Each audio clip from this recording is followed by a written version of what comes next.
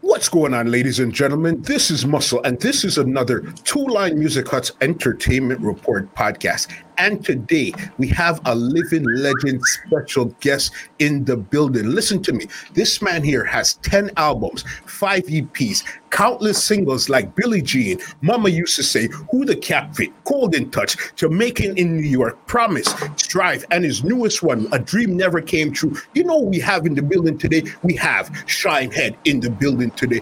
What's going on, big boss? All is well and well is all.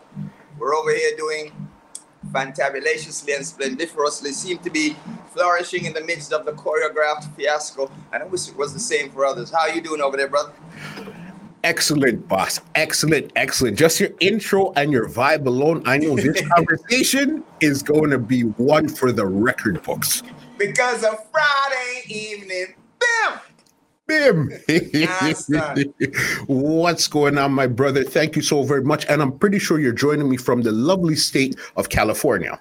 Yes, sir. Yes, sir. Downtown LA, down at the studios of Kingston 12 Wi-Fi, owned by myself on Butterfly. And got a little single out that I put together, and I'm putting more together as we speak. And album on the way.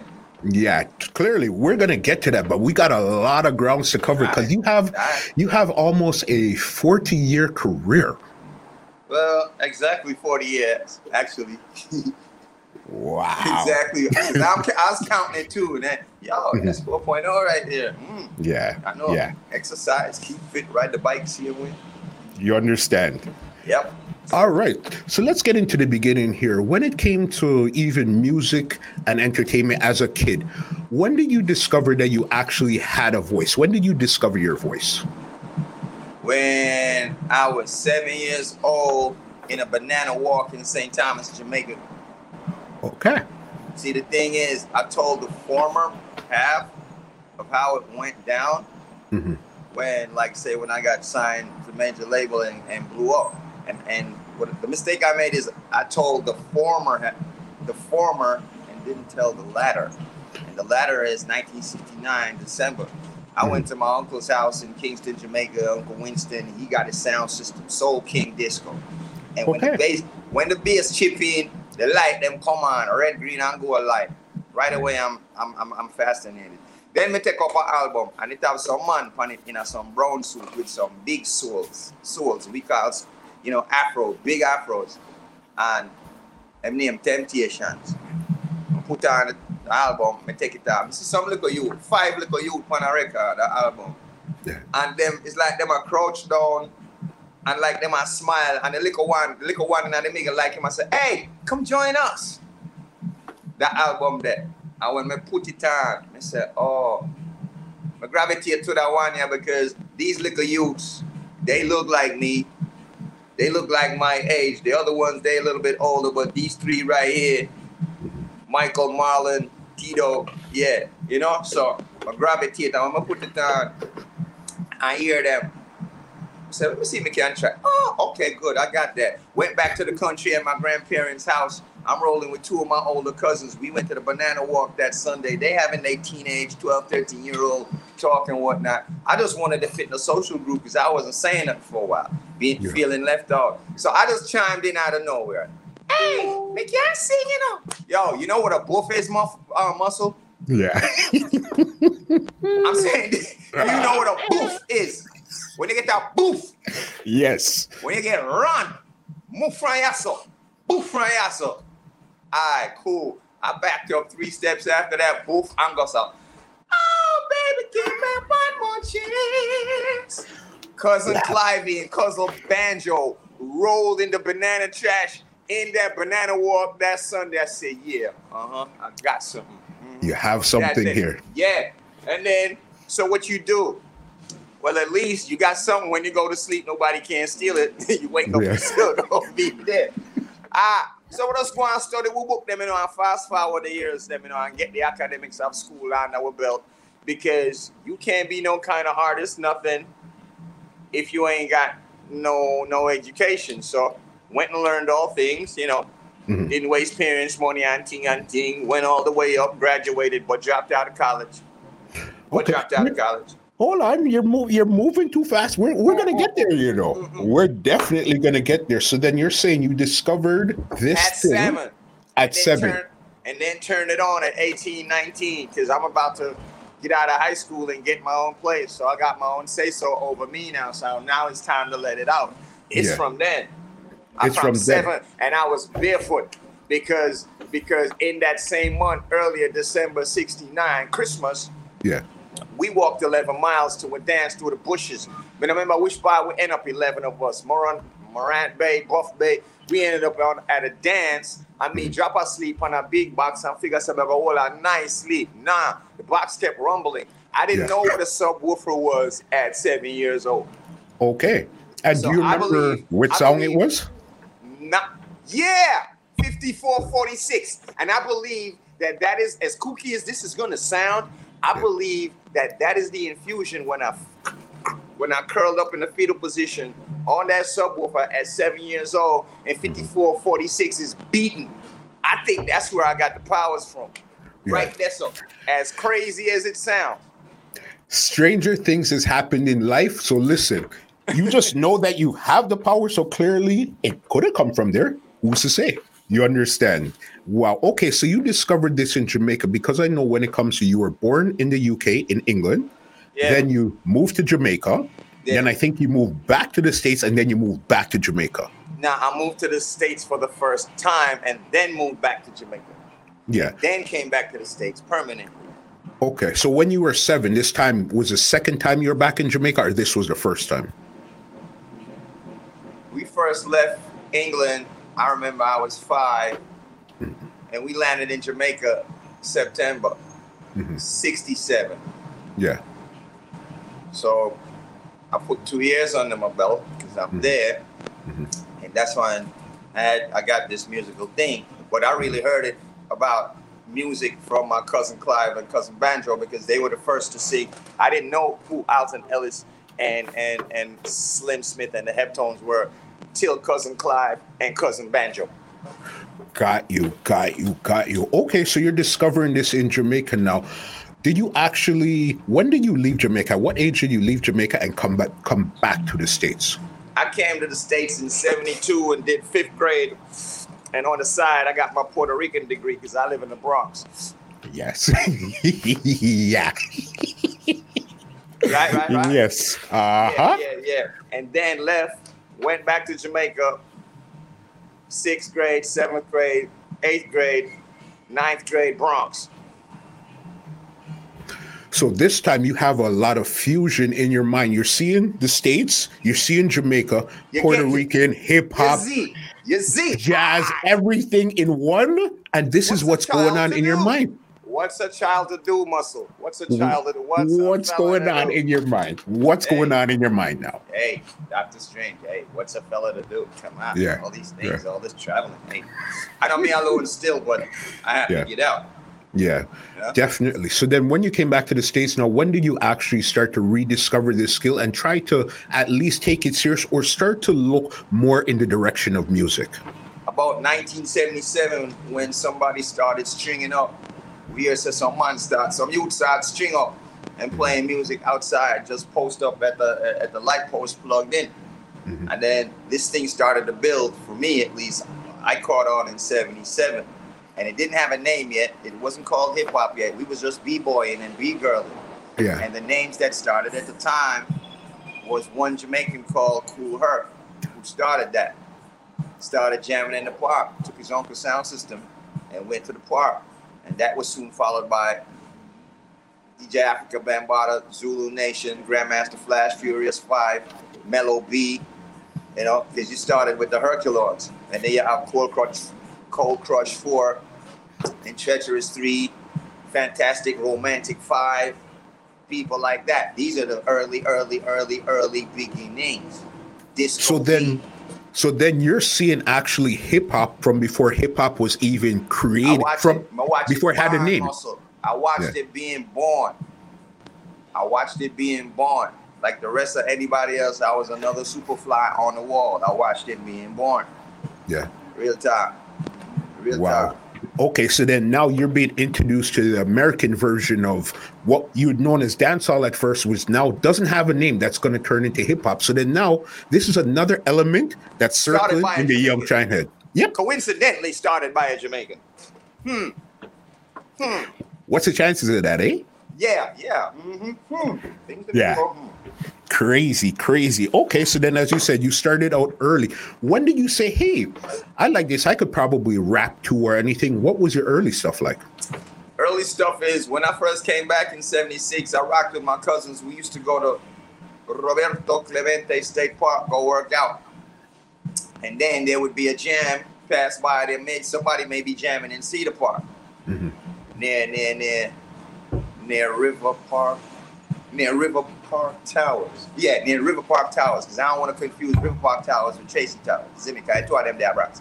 So yeah, we would go down there most of the times when somebody be jamming, or we go into a jam, PS 167 cross down, East Bronx, like this, or we go into the Sparkle on Mount Eden, on Jerome and Mount Eden, go listen Flash, like this, see, and then after that is Harlem World.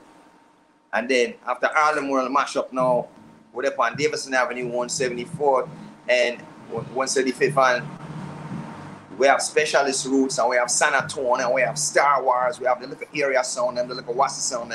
So I'm starting to discover the Jamaican side of things in New York. Get it? Jamaican in New York. Segue. All right, watch this now. So you follow me, right? You follow the madness. Yeah, man. We don't look at a vehicle juice. Yeah. So now, we go through that level of sound system in the hood on our block in our little neighborhood downtown South Bronx. And then, okay, it's time to step up. So who's the biggest, baddest sound system from Bronx? It's time to upgrade. And then, now you said this song called Downbeat.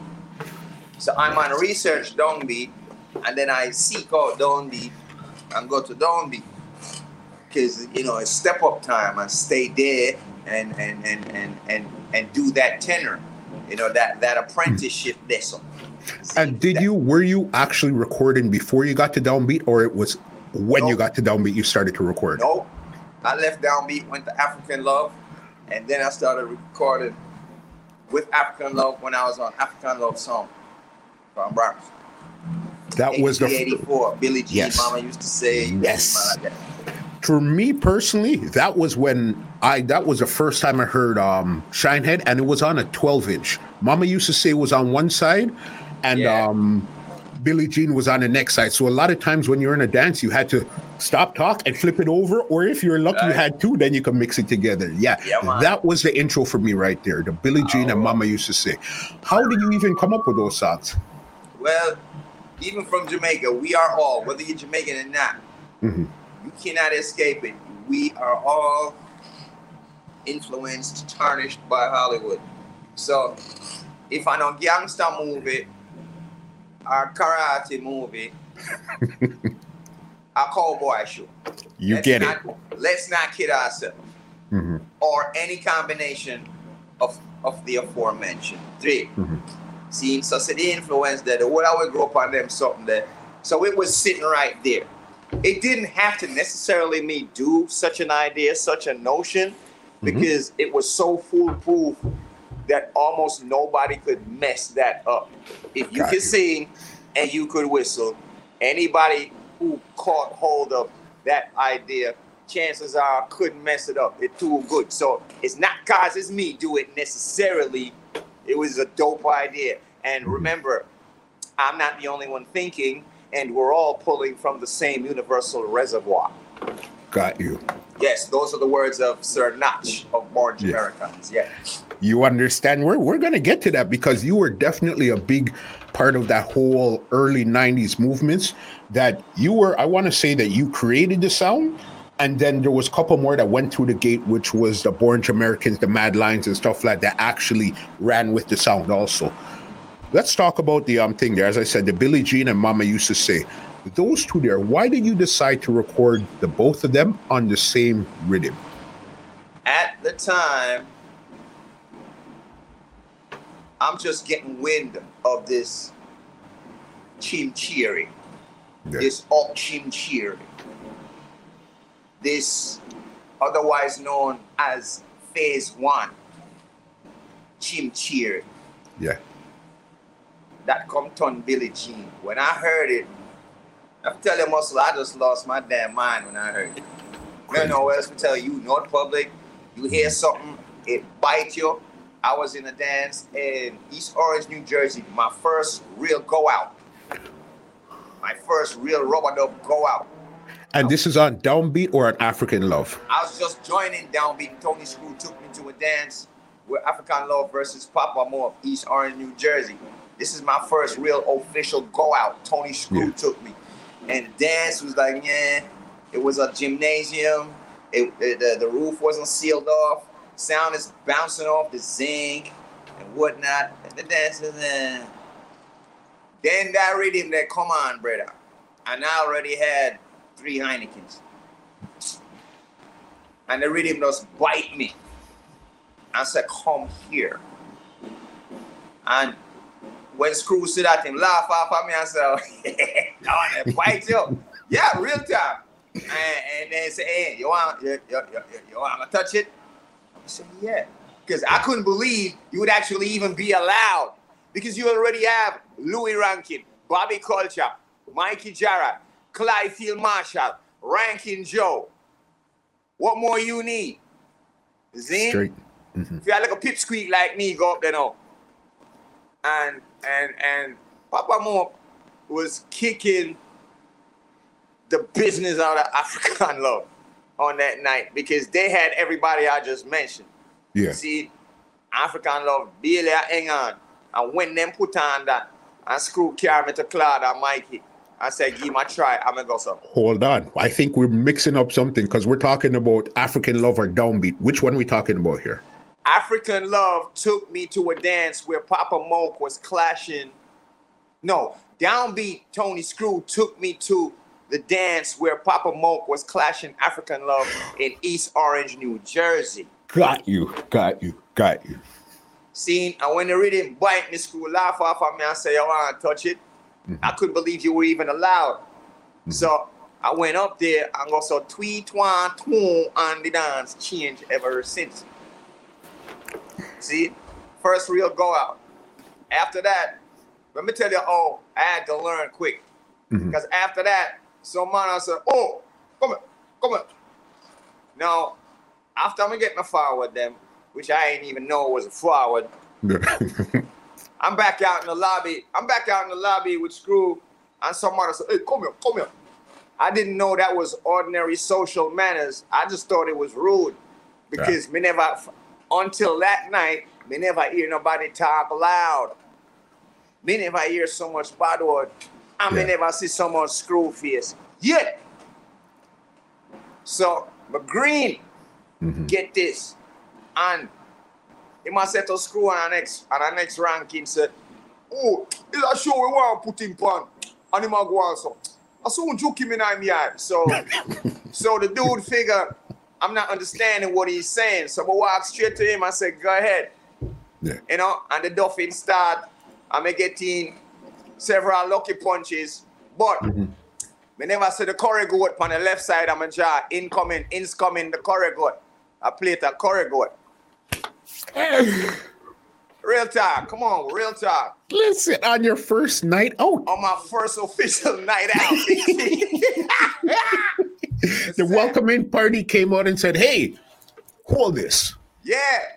And me no know say them are some of the baddest man in the world. And I feed them dance. And you got Jersey police and security. And everybody's strapped. Me no know that. I'm greener than the insurance lizard bridge. Real talk. Somebody that you know me a strike, me a strike muscle. Ba-ba. Curry goat.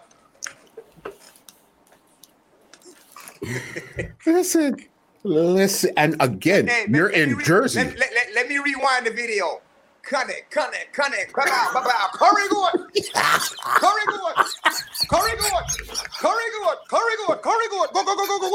goat. All right. It's way too early in the podcast for us to be doing this here. Yeah, Way too but early. watch the prophecy. Watch the prophecy. You see the man, you see the curry goat man. Him see that video, yeah. Him either I got vex.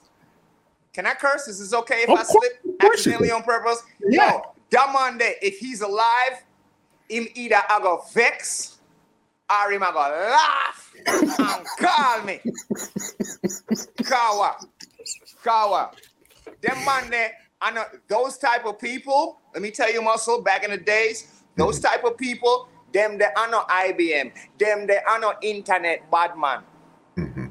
Yeah, IBM. Yeah, me kind of one day. Yeah, them man they are real people. So you see that the man they go vex, still vex, or the man they go smile, give me a link. Cause to me, after all this, if me see that man there, yo, a drinking time, you know. Yeah.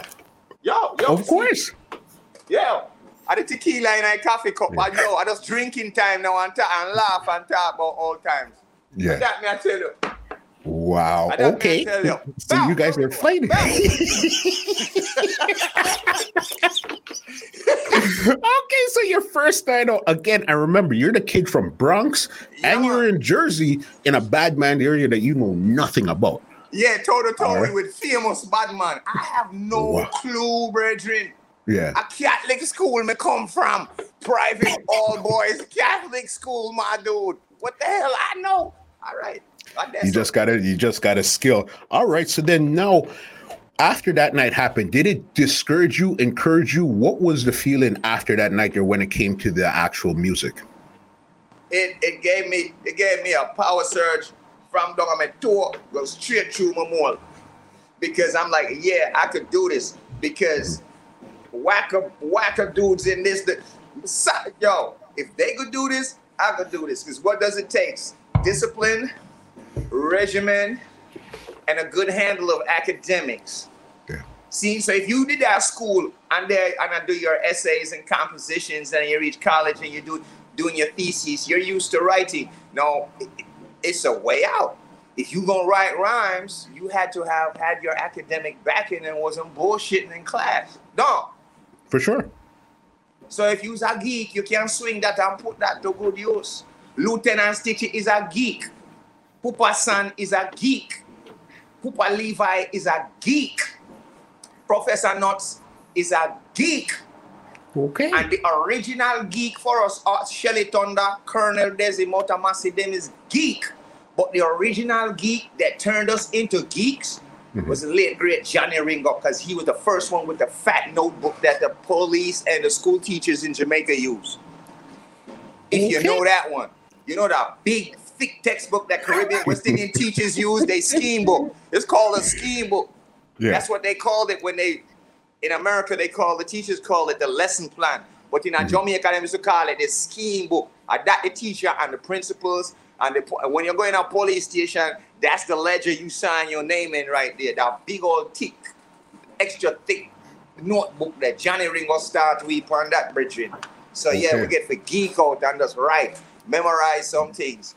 You're gonna run out of what you wrote and memorized. But that, during the writing and memorization process, that also boosts your ego and confidence, and it surges your mind into, hey, I could take a springboard and boing, jump off in a freestyle. Is how much it enhances you mentally. Yeah. It's my theory, which we try and it worked. You're right. And what type of songs were you actually writing in this notebook? Because again, I know that you could rap, you could sing, and you could DJ. What were you writing? Well, for the most part, me have to watch the news and read the news and go listen to man them on the corner and combine the news that I've read and watched and the man them and the woman them on the corner and make socially pertinent lyrics. So back in the days, when he did have Son of Sam, that was commented on by I and I. When he did have 77 Blackout, I'm on comment about that. Okay. Back in the time when things happened at the time, I comment about it. And so when this new album come, we will be socially commenting up to the time, and racism will be more than addressed. Yeah. And if you don't like what I said, that means it good. Yeah, you're right.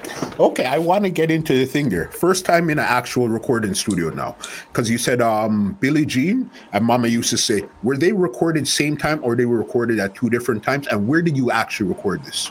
They were recorded at the same time at Harry J Studios. When we pulled up, we seen Junior Cat, Super Cat, Junior Demus, and like somebody like Nick. We seen those people there when we pulled up in the morning before 10 o'clock. So it was not a game back then. And we left foreign, we left Bramsford, Jamaica. So we not gonna go so far and waste no time because I recognized the opportunity and I wasn't playing with it. Yeah. So which song did you actually record first? I think of Billie Jean. Billie Jean. Because it was at the forefront of my mind and most fun to me. So you gotta get that off first. And then, all right, you do the rest of them. They nice too, but you gotta get that off first. Yeah. Yeah. It's an ego thing, whether you're an artist or not. You gotta get that off first because it's good to like give you that momentum to do the rest because you got that off. Got you. And what was that process like being a brand new artist in the studio at first? What was that like? Well, it was a new frontier for me. I've always heard about it. I was fortunate to see 1 or 2 clips. I imagined what it would have been, should have been like. And when I actually got there, it is as I imagined. So I'm on going on it without miss a step. Yeah. We don't say this braggingly, but that is simply what happened. The truth is the truth, and that's what it is. Understandable. Okay, so you went in the studio, did all of this. Now, where was the first sound or the first place you actually heard this song play and seen the reaction of the people live? Live. Of what? The rhythm itself or the song? The song after you recorded, because you said that you sang it live and you seen the place bust up. So then now you recorded it. Where was the place where you went into a dance and seen somebody playing that and seen that reaction from the people? Yeah. Where I first heard it first. Now on there, I'm sorry, I can't remember that because I'd have to put a few in there. I'd have to. Yeah. I can only remember when I did it live, and the next time I got the Wickedest Forward, aside from Jersey, was in Brooklyn at Empire Roller Rink when you had a show with Yellow Man, Daddy Roy, and I think maybe Toots, maybe. And it was African Love playing, and they hired Bobby Culture from Jack Ruby that night. Big. I could only remember the live ones when I got the Forward. Mm-hmm. And that feeling was crazy. Yeah, but I keep hearing stories of Papa San. Must be Papa San or Early B and Super Cat had races to get home to Jamaica for each of their respective sounds. Who gonna play it first? Yeah. Wow. I can tell you about that. Dudes was racing home to give it to Jaro and give it to Creation like this. To bust that first. Really, that's what I can tell you about. Crazy. And what year was this here? 83 going into 84. 83 going into 84. Wow, this is big right here because remember, you're now, yes, you did live in Jamaica one time, but you're more or less probably considered a foreign youth. So then now, the fact that Jamaicans want to play your style of reggae in Jamaica, that's quite amazing, especially at that time there.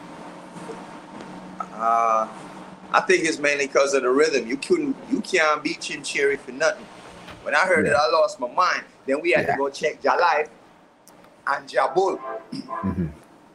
See, them big Elder Lion that we got to go check to go get that because the rhythm is really made by the Wailers. It's just a rhythm though. It's just one of them rhythms. I think the Wailers was under a vibe and it's one of the umpteen rhythms that Mek put on for Comeback Later. And it got leaked out. It got leaked out to Stereophonic and maybe Tippertone or something like that. Mm-hmm. But it definitely got leaked to Stereophonic. And that's an original Wailers rhythm. Yeah, Lee Scratch Business. Never heard that before. And it got leaked out. That's yeah, man. I could tell you a lot. That rhythm just is very dark, very melancholy, like a bunch of monsters is coming. So you gotta get wicked with that rhythm there, brother. Yeah. And by the way, I'm gonna sing on that rhythm again, and I'm gonna deliberately pop off some covers. So watch out for the Nat King Cole, and watch out for the Earth, Wind, and Fire. Yeah. Okay, I hear you. All right, now, you did your first recording. You're bubbling in the streets now. When did you get to the second recording, or what was that like? What were the next moves for you then? The next move was Claude said album. Say yeah. The next move was Rough and Rugged, right there in Harry J. Went and got some rhythms from, I guess, John Joe and King Jammies, and got busy at Harry J. Right away. That was the next move. So you recorded all of your stuff in America? Nah, Harry J in Kingston. In Kingston. Okay, I don't know why I was mixing. You know what I was mixing him up with? I was mixing him up for some strange reason, even though you didn't say it. Don Juan in Brooklyn. I don't know why I was doing that. Nah. Harry J. Rest in peace, rise in power. Harry J. Mm-hmm. That's where you recorded the whole album was in Jamaica then, to give it that real authentic sound. Yeah. Give thanks. Rhythms like those, really, you can record them anywhere and it take off. But if you go to where they were actually made and come from, that is the best place to be. For that sort of thing, it's Jamaica. Why? Because when you go there, you garner all the electromagnetic forces that was put into that music, even after the new.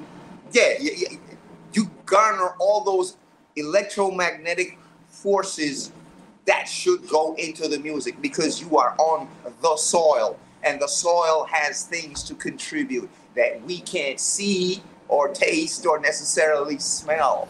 Yeah. So as kooky and as far-fetched and as reaching as it sounds, that in there. So sometimes, yes, you're Africa. It is best that you go to the source, and the source is Jamaica. Yeah. You're 100% right. And how did the Rough and Rugged album do for you when you came back and started to market it in the States? So well, to the point that there were invites to Virgin Records where the singles were popped off and put on compilation album for Virgin. And I think it was entertained by VPN, but it was definitely picked up by Elektra Records because Who the Cat Fit just took off and started a buzz on its own on the likes of 98.7 Kiss in New York, Hot 97 in New York, all the Caribbean stations, Ken Williams, Gil Bailey, Clive Hudson, Clinton Lindsay, DJ Roy, everybody started popping it off. And in the dances, it was now put in the juggling with the ticka ticka tock, tenor saw, with the zunga zang, with the flashy tina A, flashy tina B, Johnny Ringo, like this. So just got ushered and wedged right in there, in there. Crazy. And the thing with Who the Cat Fit, that's the one where you're actually singing, but the verses, you're rapping the entire verses. Yeah, and caught on. Caught on. Red Alert blasted that.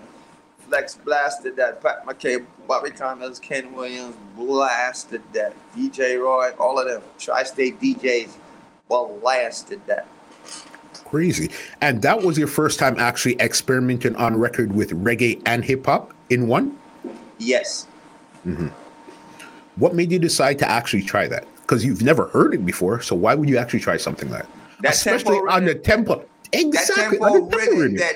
That tempo rhythm, when it first hit me, that Jammies joint, it hit me as funky and made me want to flow, made me want to rap. It's that simple. You have some reggae music, make me want to rap. You have some R&B, you have some non-reggae music, make me want to DJ all day.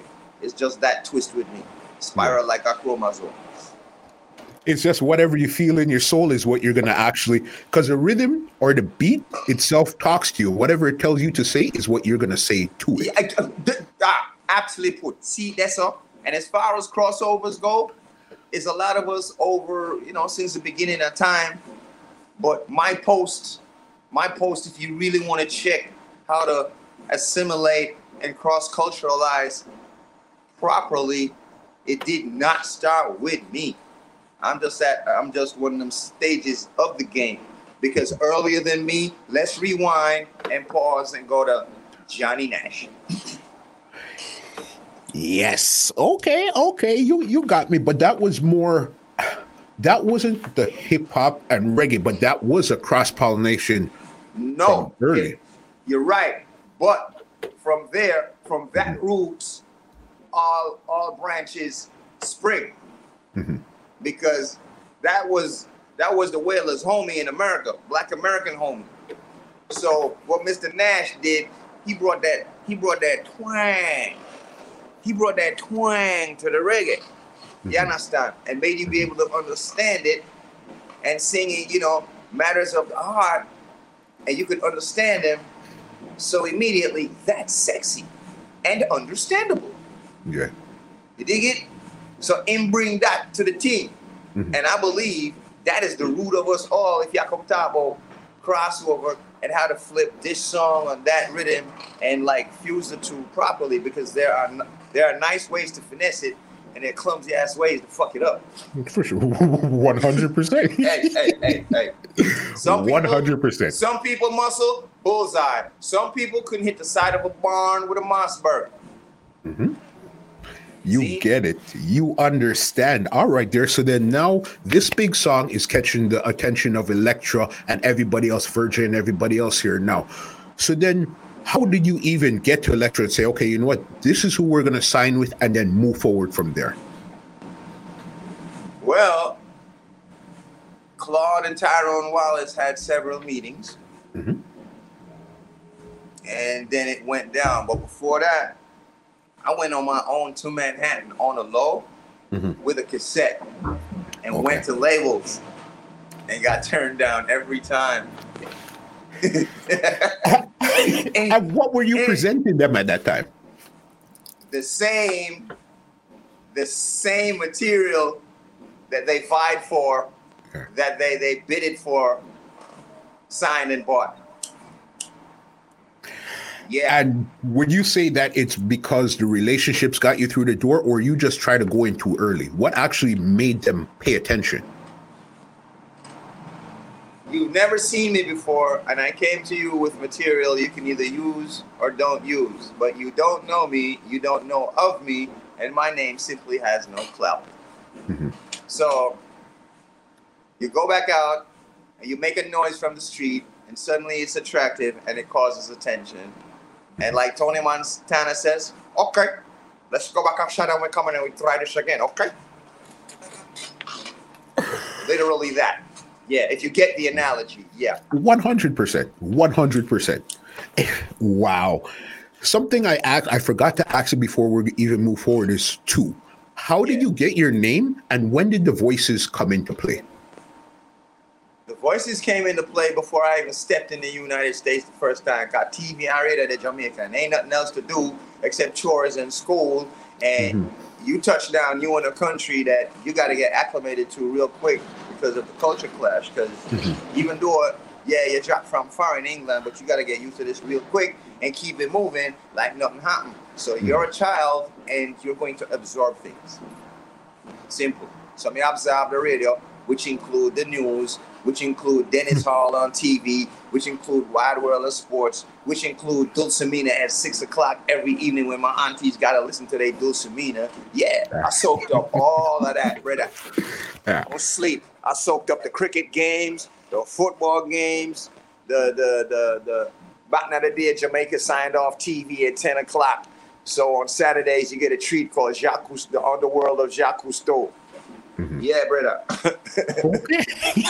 And that's where the voices in your mind, it seems like there's a lot of stuff going on in your mind. It's almost like a play is going on in your mind, and you find places to slot everything. ha, Pilgrim. You got it exactly right. Because one day, all this cookie stuff in my head has got to play out before I kick the bucket. You got it? Ta ha. Exactly. You're great. Okay, and name. How did you come up with your name? Yo, some man see me and name me, you can't talk to them Monday. Mm-hmm. And you know how Caribbean culture go. If you do something extraordinary, whether it be something gallant or something dorky and stupid, you're going to get a name for that, right? Yeah. So that's our nickname going, innit? So I'm kind of workish with the name now, and unfortunately, Fathead just died. Fathead just got killed in Miami. And I'm in the bathroom, and I'm brushing, and I'm trying to come up with a name. Fathead died after General Echo, Fluxy, and Big John got killed. Yes. And I'm trying to come up with a name now. Echo 2, Echo Jr., Fathead Jr., Liquor Fathead, Bobby Culture II, Junior Bobby Culture. See? And then I'm reaching in my mind, and then something shot out, Shinehead. And then I started laughing all the way to my sister's room and said it for the second time in my life in front of her. Shinehead. And laughed some more. Go back to the bathroom. And then Shinehead. I start laughing. I start the business in my mother's bathroom mirror. Just like that. Just like that. Crazy. Ran with it, everything is going good. So it's funny to me when Jay-Z says, I'm not just a businessman, I'm a businessman. I started the business of Shinehead in my mother's bathroom mirror.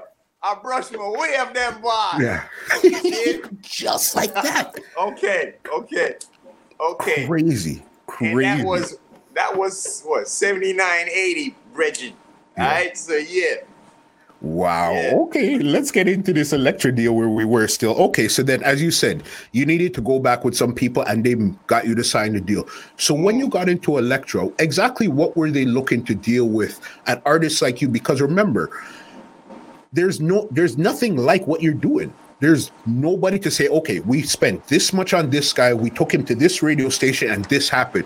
What did they decide to do with you and how did they decide to market you? Something new. It's a buzz on the streets. Let's see if we could sell it. Well, all this stuff on this album, too diversified, hard to sell. But big up to Miss Elaine Valentine. Big up to Primus. Elaine Valentine. Miss Elaine Valentine. Primus. Barry Roberts. Okay. Barry Roberts. And Raul Roach. The son of Max Roach, the legendary drummer. It is Raul Roach and Simon. Yeah. So those are the people that tried. Yeah. Those were the true backbones before it turned east-west. Yeah. Okay, so hold on. So Elektra turned into east-west? Well, yeah, we still got to salute Miss Sylvia Rowan no matter what. So, yeah, for the court's records and the clerk's minutes, yeah. I didn't realize that Elektra had turned into east-west, which was now. So you were the first hip-hop reggae-infused artist on east-west? Nah. I don't think I was. Yeah. Because out of East West, there would be Shinehead, Born Jamericans, Snow, and I think Madline might have been on it also. Well, my memory and knowledge gets fuzzy there, to be honest. Okay. Because when I got dropped, I heard about it. When what? When I got dropped, I heard about it. Yeah. When I was getting signed, we were courted. But when you get dropped, you heard about it. But we got a while to go, because remember, you were with this company now for like 7 years, 8 years. Yeah. Yeah. So you didn't get dropped right away. We got to go through that process here. Yeah. You understand? Yeah. I would have to say salute to Bob Krasnowski. Yeah, Bob Krasnowski. Yeah. Bob Krasnow. Yeah. Mm-hmm. Yeah. All right. And what was the first single that they actually put out for you? Yeah, I think it was that same Who the Cap Fits. Who the Cap Fits. Okay, they decided to push that out. I think it was probably Chain Gang. Yes, massive song. I gotta get my facts right, because I don't want nobody calling me like, "Hey man, how could you do that?" I got people to answer to still. I still got to answer to them. They show up. You're still alive and kicking very well. So clearly, you got people to answer to when you're having a conversation. Yeah. Okay. So Chain Gang, massive song. How did you even come up with that song there? All right, that song is a fluke of a buck up of a forward in Reggae Lounge one night when African Love dropped Johnny Osbourne. I'm on the move. I'm on the right track. And the vocal was playing. Mm-hmm. See? And Johnny Osbourne I sing. Mm-hmm. So I kind of interspersed when he was saying, I'm on the move. I'm on the right track. Right in Dessa. Mm-hmm. I just said, I'm real cool. I chill to the max. I might act crazy, but I don't smoke crack. That's all I said, Muscle. It's the vocal. I just chimed in and, chime in. I wasn't expecting no reaction like that. I met the vocal run till part 2 come. Got enough artists that they turn to Iris, Sleepy, Wanda, Admiral, Bailey, Ugly Man, people like that. Mm-hmm. Muscle, the shit got a forward. I ain't know what to do. You hear me? Because it's not a song. It's just some words you're saying in between. Hey, that makes... Let me just put in some words. It explode like nitroglycerin, okay? I had to I said, I gotta with this. I ain't even know what to do with that forward. Yeah. Okay, so, but I made a note of it. Mm-hmm. So, see Steely and Clevie and execute that thoroughly. So, yeah. Right, things that I do on the album chances are was already tested in the field in a dance. That's what I was going to ask you. So then while you were signed, you're signed to this big label now, but you're still in the dance hall DJing on sounds and stuff? Yes, you got to be, because that's training ground. That's boot camp. If you don't stay training, then after a while, what you have garnered in terms of skills and physical, mental training is going to run out. You have to maintain it. That's why I'm out them. Do you see these things behind me? Uh-huh. Whoa. Let me get out the way. You see them things behind me? Uh-huh. All right. Are they clear on the video? Very much so. All right, then. It's 4 of them. And me and Butterfly built them. That's not Guitar nothing, and that's not Sam nothing. Me and Butterfly built those right where I'm talking to you, right here rolling this, right here where you can't see what I'm rolling. Yeah. Right here is right where we built them 4 AA18 there, looking like Jack Ruby deliberately. Yes. It's a cult. It's my religion. Mm-hmm. So this is the gymnasium to maintain your fitness. We built the Stargate so you could go in any matrix you want. Yeah. No, I agree. It's like a lot of people probably won't understand some of the stuff that you're saying because, as you said, it might seem out there, but I understand 110% what you're saying because life is not linear. Life is there's a lot of questionable things that happen, and once you know it works for you, that's what you're running with. When we were little and we played cops and robbers, we took little bricks and Lego blocks and pretended this is our walkie-talkie. Now cell phones are really real. Yeah. Crazy. It's like we called it into existence. Yes, like I said, the words of Notch from Born Americans. Yeah. We are all pulling from the same mental reservoir. You understand that. All right, so Chain Gang is a next monster hit. You recorded a video for Chain Gang too, right? Yes. Yes. How did that do? Was fun. That did well, and this was my first time on major set. And so I had to get my mind in play because this wasn't no real game no more per se. Yeah. I mean, like 2 days of shooting every time, and it was major, and it was a learning experience and a golden opportunity, Bridget. Yeah. For us live out them way there, you know? Mm-hmm. And then get to go back to the corner and go link with the man them on a regular. So it's like you're almost living a double life where over here I have to go do this big major production, and then I come back and I link with the man them if they're drinking Heineken or whatever they're doing. I get to just be normal with the man them too. Yeah, and then I get to go over to the projects and go check Grandmaster Kaz, who makes a mix CD for me, and I'm standing right there while he's DJing making it. Crazy. Your experiences are crazy. Okay. So then now with Chain Gang, was that on the Unity album or that was on the Rough and Rugged album? Unity album. It was on the Unity album. Okay. So then at this time, I know it was still a effort between African Love and Elektra. Yeah. So you were still between the two of them. Because I know by time we got to 1990 now with the Real Rock album, this was strictly Electric. Mm-hmm. Okay. What was that like? Was there a reason why you said, okay, let's just go full 100 over here, or it was just the business at that time there? No, well, we and Claude and Tyrone and Wallace, we have discussions. Okay. And then every once in a while, we get called down to the studio. Mm-hmm. And I think I was briefed. I was briefed on it, but it didn't really register like that. So I had a studio session with Claude and Tyrone Wallace. Mm-hmm. And a producer, and a producer, but he's not just any producer. But I didn't know who he was at the time. So it was a nice little setup, and I walked into it. Mm-hmm. And Claude said, "Listen, this, go on this. What can I do with this?" And the producer did it. Mm-hmm. And 1 listen, 2 listen, 3 listen.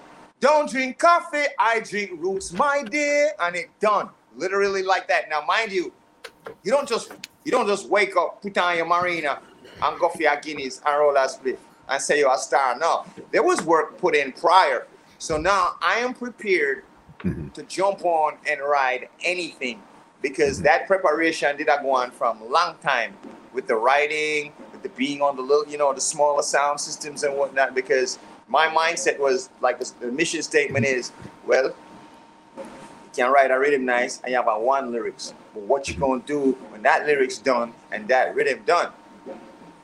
So you gotta write some more and you gotta have more lyrics. So I trained myself, whether I wrote or not, to write anything you throw on a turntable, to the point where I want to train myself so where it is effortless now. Not to the point where I'm arrogant and cocky, but this is effortless now because that's the aim. Because you want to do this craft like that and raise whatever standards. But you just want to master it where anything DJ Muscle throws on, I'm not running, I'm batting that over the fence. So when we walk in at the studio in Manhattan that evening and they threw it on, all I need now, 2 beer, let's go. Because I was already prepared and honed and banged and hammered and put in the furnace and cooled and heated and cooled again and bang, bang, bang and tempered and ready. Yeah. Wow. And then right off the rip, Englishman in New York just came out. All right. Why did you even decide to sing that song there? Or again, this was something that just came out of your mouth and then you built something around it? Nah, because from a long time with all that training and sound and dancehall and sound system boot camp I'm telling you about, me love listen jazz. I have a jazz station named KHK, and then it turned to CD 101.9 back in the days in New York. New York there, right? Yeah. No, I'm in Canada. I'm Toronto. In Canada. Yeah, well, back in New York, you'd have a jazz station named CD 101.9. See? And they always played Jamaican. They always played Englishmen in New York, along with a lot of other tunes. I made cassettes off of that station. I make jazz cassette, I make reggae cassette, I make hip hop cassette, I make slow jam cassette. So I listened to jazz station, and that song was in high rotation. So being of dual culturalities, why not? It's right there. It fits. Let's go. Just like that. And I remember that video in particular. I remember sitting home in Toronto watching that on Much Music. I said, wow, it was just phenomenal to see something like that. And especially with that reggae feel to it, that wasn't something you would see on TV, especially in Toronto. I'm about unity. That's why I do stuff like that. I'm about unity. So I'm watching my culture, other cultures, and my intention is to fuse the two, that in the hopes that we fuse our cultures and we diminish our social differences and discrepancies. And that's something that with my thing at all time. Once in a while, do a little sound man thing or a little bragada thing, but for the most part, it's gonna be about some kind of words in my song to make you think about, hey, then how come when there's no white people in our house, we say all this shit? Because there's no other race in the house but us. So how come when there's no black people in our house, we say all this shit? That's what's coming on the next album. The shit that we each respective race says in our house when other races are not present. I'm going at that. You're gonna wonder why Desmond Decker got a new song in 2020. You're gonna wonder why Curtis Mayfield got a new song in 2020. Crazy. Cussing you out ever so sweetly. Yeah, singing nice and sweet. We're getting to this new stuff. There's just a couple singles, your classic singles I want to go through, and then we're gonna get right up to the new stuff here. So with the Englishman in New York, what did that do for your career? A whole lot. To the point where I go down to a rehearsal studio one night. Or was it Los Angeles? I think it was twice. One time in Manhattan, New York, and one time in LA. Me and Sting missed each other like this. One time me and him buck up, and him know something doing tune. And he was irie with it. I think he had on like a it wasn't a pink t-shirt, but it kind of like a faded orange kind of peach Miami Art Deco color t-shirt and him jeans. And him just a chill. I sit down on a speaker box, look up greeting and thing, and him got a film thing, and me going to my rehearsal, and I think the same thing happened in Los Angeles when Tony Johnson used to run Reggae Sunsplash. And him know, him just smile, I know nothing to him. Nothing to him. Yeah, and that really funny, catapulted, and it really catapulted your career, I guess, to a different level at that time there. Oh yeah, we talking about Europe jump off. We talking about Japan jump off. We talking about Australian jump off. Them place there. From about 95 coming up, we're there already. We're there. It got so hectic one time. I'm supposed to go to Japan. Because of that same song, it put me on. Reggae Sunsplash, See Me, I Love Me. So, it's like Tony Johnson. Rest in peace, rise in power. Richard Lowe, Mike, Mr. Campbell, Zine, people like that. So many names. Zine. And so, carry me going to Japan now. One night time, I missed the flight for the tour muscle. They said I missed the flight for the tour. Did you hear me? Is this thing on? Hello? Yeah, I hear you. Yeah. So I just know they still wondering why is it their plane took off and I wasn't on the plane, but I'm at Narita Airport greeting them. Okay, please explain to me how this happened. This happened because Some songs on the album are doing good, including Jamaican in New York. That affords me to go out and work and make more money. So I made a major fuck up and missed the plane for the Reggae Sunsplash tour in Japan. I got to get to work. Mm-hmm. That one your name hit the ATM.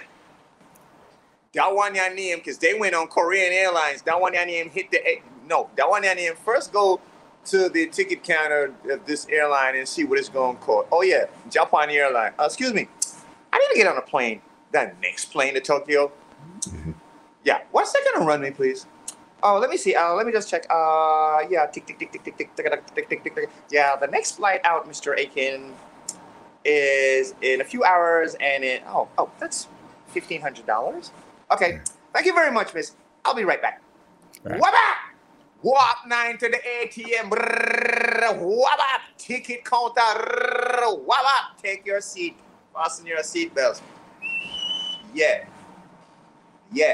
That's what Jamaican in New York afforded me to do. Yeah. Yeah.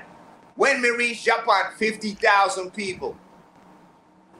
Now, you're talking a black suede outfit, 1 foot of green bally, 1 foot of red bally, black suede outfit with the red and green and go up the middle. Where am I going with this purple curly wig, though, in front of 50,000 Japanese people? Jamaican in New York did that, caused that. Because when we go out there with my mad self, mm-hmm. I'm also, and like the stage was so big, it had a wall. So me can go so. So under the sack, me I balance myself, road boy. I hold the cardless and go so. Don't drink coffee, I drink excuse me. That first line couldn't finish. Real talk, boss. That first line they couldn't finish. Jamaican in New York. Now, I didn't pull a Gregory move and let them sing the whole damn song. Sing. See, I'm gonna give him this. Set up a wheel up. And then little drama, There's a lot of tears down there, so I gotta jump down and wipe tears, kiss faces, and ting, and then turn on the charm and read the law, cause that's what I live. I don't do that. I live that, cause I really mean that. Mm-hmm. Yeah, I understand. I'll go back in that song again, man. Crazy. Europe, Australia, right there on New York, and like any rhythm. I just get mad and draw Jamaican in New York on. It just happened for work. It just happened.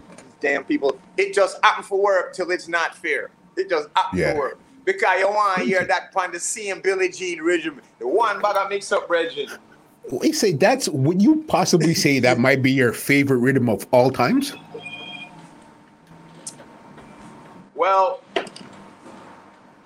I would have to come around and admit to that, mm-hmm. but I wouldn't readily admit to that because no, Your Honor, if I may state Your Honor, order, not order. Yo, me I look for my favorite rhythm muscle. Me I look for the rhythm that's gonna move me. Got you. You gotta move me. At all times that rhythm move me. Okay, what else can? Because I don't want to wear it out. So I'm going to move on. I'm going to look for what else can move me to make me think of a notion to make a logical utterance. See, favorite is for people who are not musicians, and that's fine. But when I look for my favorite, my job is to look for what moves me so that I can come up with the proper notion to make an utterance to move them. Okay, so I guess let's go with this concept then. If Billie Jean gives you the best utterance to move them. Nah, Billie Jean gives me the best impetus and incentive. Yeah. Yeah, and that is what I think you meant to say. Okay. We'll go with that version explanation because I know it's just, again, as we talked earlier, the Billie Jean, it's really called a Chim Cherry, but we as the regular people, we call it the Billie Jean just for whatever. Yeah. That one there, it's so crazy. Yeah, man. And before that, it named Chimchiri, it named Phase 1. Okay. This is what selectors and sound people don't even know. Certain little tidbits and history, certain little gems, you know. I had to look. Once upon a time, I didn't know it, but now you know. Yeah. And everybody else that's watching is going to know. All right. There's actually 4 more of your singles that I want to go through before we move on to the next part here. Cool? Mm-hmm. Yeah, man, sure. Okay. Next one here, a fan favorite. All right. Especially for the ladies. Golden Touch. How did you come up with that one there? What's the story behind that? When we used to live at Bronx in the 70s and 80s, me not live, well, yes, I did live far. Me live at 175th Grand Concourse. Mm-hmm. And Fordham Road, that's up. And Valentine Theater, they're on Fordham Road and Grand Concourse. Okay. So as the show them come out, we're going up there. Used to roll with my cousin them, Junior and Zachary, them, and we're going on a show. Friday, Saturday, we got on a show. Sunday, we got on a show.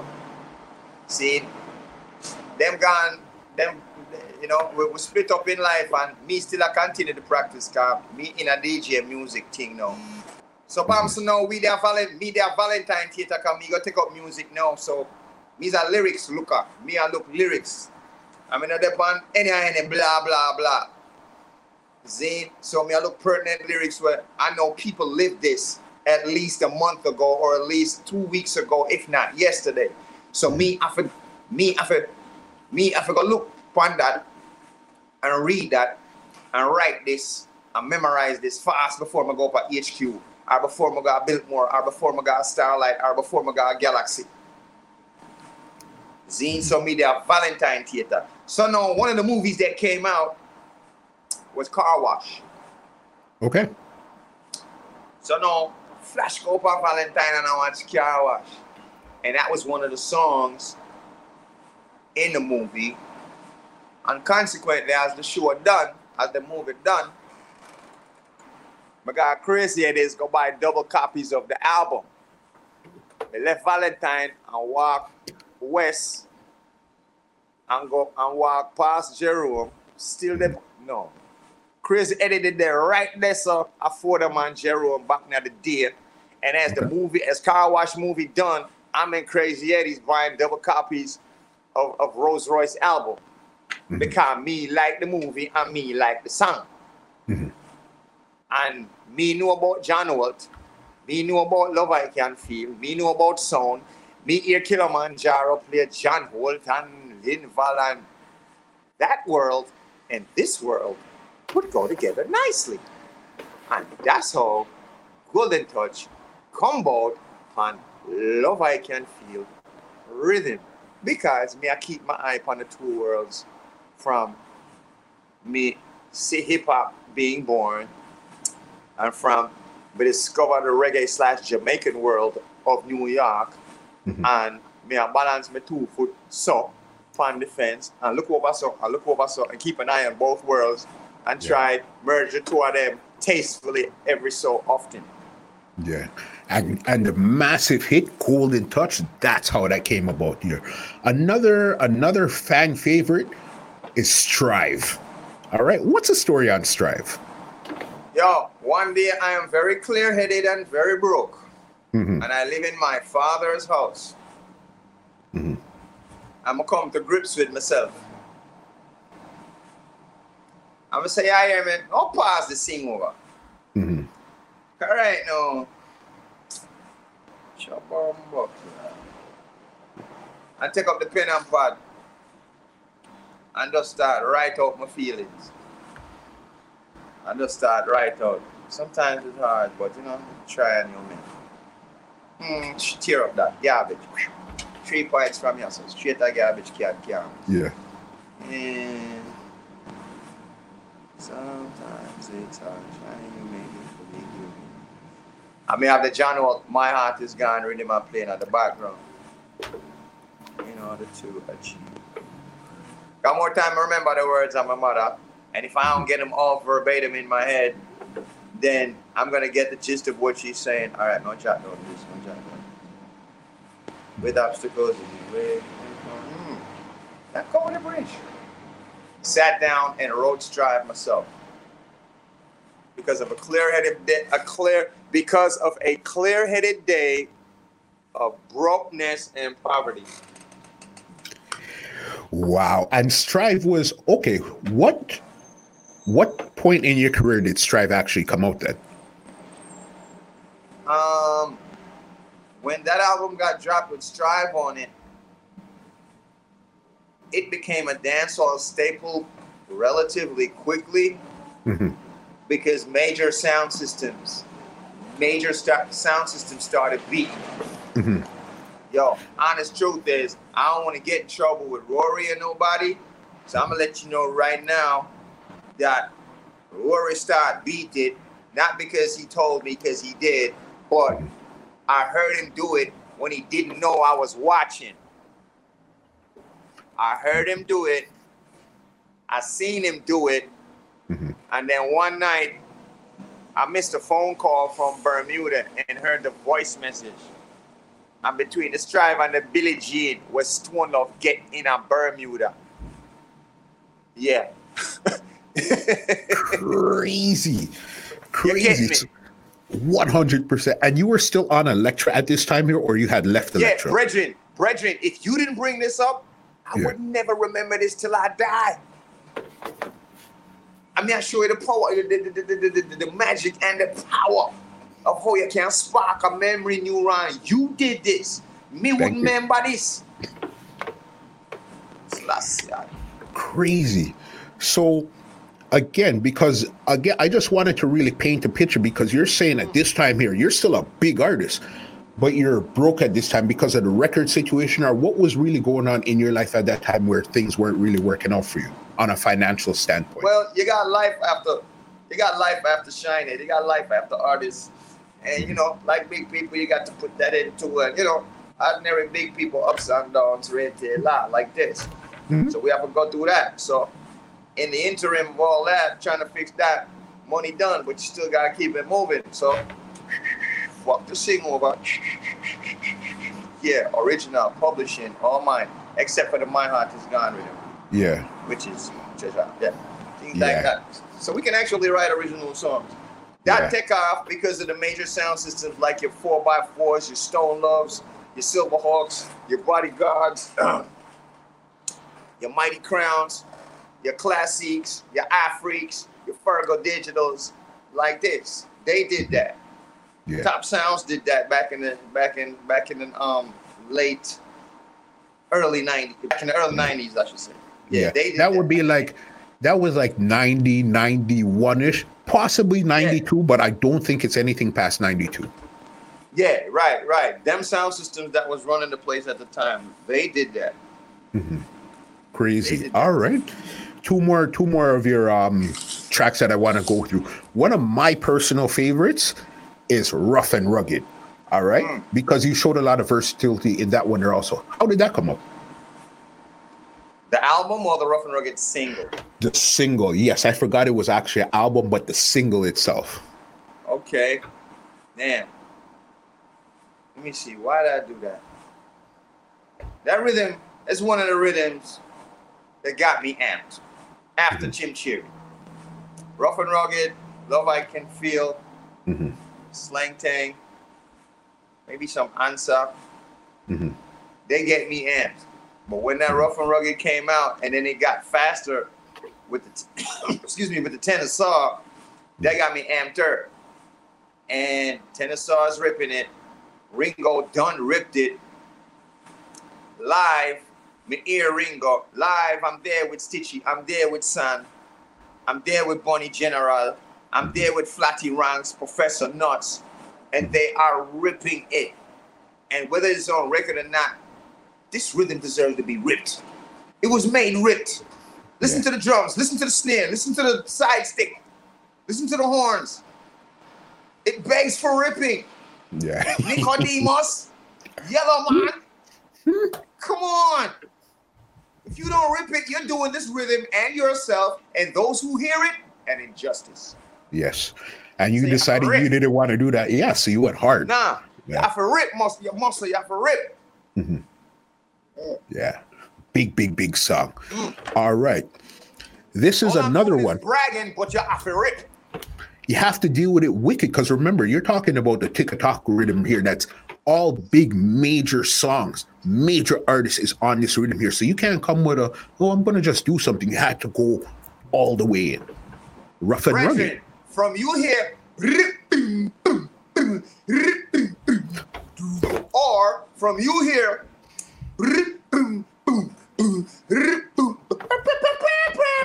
them horns going, what? What? Yeah. That's what's going to happen. Yeah. What? No, yo, what the? Hey, you don't get wicked. Crazy. Your ass. Yeah, no, that's a fan favorite here. And and if we're going to go more modern times, I'm talking probably within the last 10 years or so. Another song, fan favorite, and one of my favorites too, and I heard it on Dubs, and I seen this actually destroy events already, would be Promise. Would be Promises. Listen, I seen that destroy sound clashes, destroy juggling dances. How did you come up with that one there, Shinehead? Oh, well, let me tell you, we made ourselves familiar with just about every rhythm there is and be prepared. Even if we don't know the rhythm, I'm of the mindset where brand new rhythm, strange, never heard it before. I'm gonna figure ways to ride you before you done. We already know Cuscus. We already know Ranking Joe. See? And so what if you're not DJing? Just because you're singing don't mean you ain't got to rip. You got to rip. Because that Cuscus that I know play something. Not when you have Ranking Joe. Come on, them chanting there with that big powerful voice there. A man will hold Sturgaff alone by himself. Not when you have tired of living in war. No, sir. You can't come with no soft, soggy ass porridge cereal behind them two joints right there. That's classics. Yeah. You have to come with that thing where I move up like the cobra. Boom. Razor blade so sharp when it cuts you don't feel nothing. You only feel the warmness, and then you see the white of your flesh. So sharp. So yeah, over at Bobby Connor's in Brooklyn. See, he asked me to do the joint, and money was discussed, but I got an album coming up with VP. So we gonna pause the money, and I need this for the album. Zine, and it was fun. It ain't even take long. I was kind of surprised the session was over that quick. Zine, yeah. Not that I thought that I did it and finessed it and I was all that, but damn, I could have used some more goals on that, and I need a 6-pack. Yeah, yeah. But you're seizing that this time, so you don't need as much. Going in exactly what it is. It's go time. It's work time. Brethren, I was too hungry. And that is a good thing to be too hungry. 100% agree. I can't wait for them to read me and make it believe it. Crazy. See, crazy. It's fun, and you just want to be a little monster and just destroy every blood clot. See, and let it be known and established forever. And it was fun doing that. See, now me being a hip hop head, the Eric B and Rakim, it just kept calling to me, hey, you gotta put this in there. It's only right. Do. They go. The frequencies go. So yeah, that's a. See, so big up to Bobby Connor's Massive B, Jabba. See, I don't want to get in trouble, so gotta remember everybody. I hear that massive song. Okay, when I told people I have Shinehead coming on the program, they sent in some questions. So I chose the top 6 questions that they wanted to know. We'll ask you that. We're going to talk about your new single, Kingston 12, and get you out of here. Works for you? Yeah, man, works. Yeah. God, it's a Friday evening. Bam! Entertainment reporting. Spin up, spin up. There go the jingle right there. All right, you know I'm still gonna ask for one when we're done, but yes, I'm taking it. That's how black folks nothing. I need a drink. Man, look what you made me do. Listen, your energy, your vibe, your whole Shinehead, I swear to God, listen, you are a 50-something-year-old man stuck in a 25-year-old body. Yo, right. I think there's been a mistake on my birth certificate because I'm feeling great at 58 as a walking dub plate in great shape. Crazy. Pour that drink and let's get to these 6 questions and the 2 other before I get you out here, because definitely you're going to need a drink for some of these, because I'm positive you're not going to remember some of these right here. Positive. Oh, yeah? Positive. I'm going to have fun. You see, those listeners and caller-inners, those are more people than me. And yeah, I look forward to them jarring my memory and challenging my memory. Yeah. It's going to make me younger. All right. Yeah, no, it's so crazy. Your memory almost seems like it's photogenic too. And I'm photographic. Yeah, man. You have I don't remember everything, but certain things I do, have the data on that. But it's not everything. But thank you, though. All right, not a problem. Tell me when you sit down, and then we'll just start firing out these questions, and we're good to go. Let me reestablish your horizon. Yeah. TNT 3, 2, all systems are right. Are here. No, we're not cool yet. I like how, you know what? Usually when we do an interview in my studio here, it's a very controlled situation. But you know what? I kind of like this rawness when you're touching this, talking, going for a drink, smoking, building up. I like the rawness, the humanness of it. I ain't mean to mess nothing up, but I'm more comfortable in this environment also because the control thing, boss. If I'm on a label and I got to come to your station to do this shit, then fine. But me not the choreographed things, but me not the organic things. And this feel like, just like G. Cole, this feel like just a reason with a sensible, educated brethren. Thank you. And it feels the exact same way over here too. And I mean, okay, so then this one here is from a YouTube viewer called Roots and Branches. The question is, why did you leave New York for California and been in California for so many years? Why did you change the coast from East to West Coast? Well, as them say, circumstances alter cases, jackass, we're braces. But what happened was, I left New York April Fool 2000. April 1, 2000 is the thing. Yeah. And then I lived in Fort Lauderdale in Harbortown Apartments on the intersection of University and Sunrise from 2000 till 2003. And then 2003, I did big people things and got married and moved to California. Okay. Got divorced in 2010. I've been coming here since 1982, but only got the hang of it in 2012. So now I like it here and there's more things to do. And why I'm here is because I got used to the place. Economically, there's more things to do. And in the interim, the reason why we are Kingston 12 Hi-Fi is because of an original club out here called Kingston 12. Okay. Which was owned by Richard O'Brien and the O'Briens.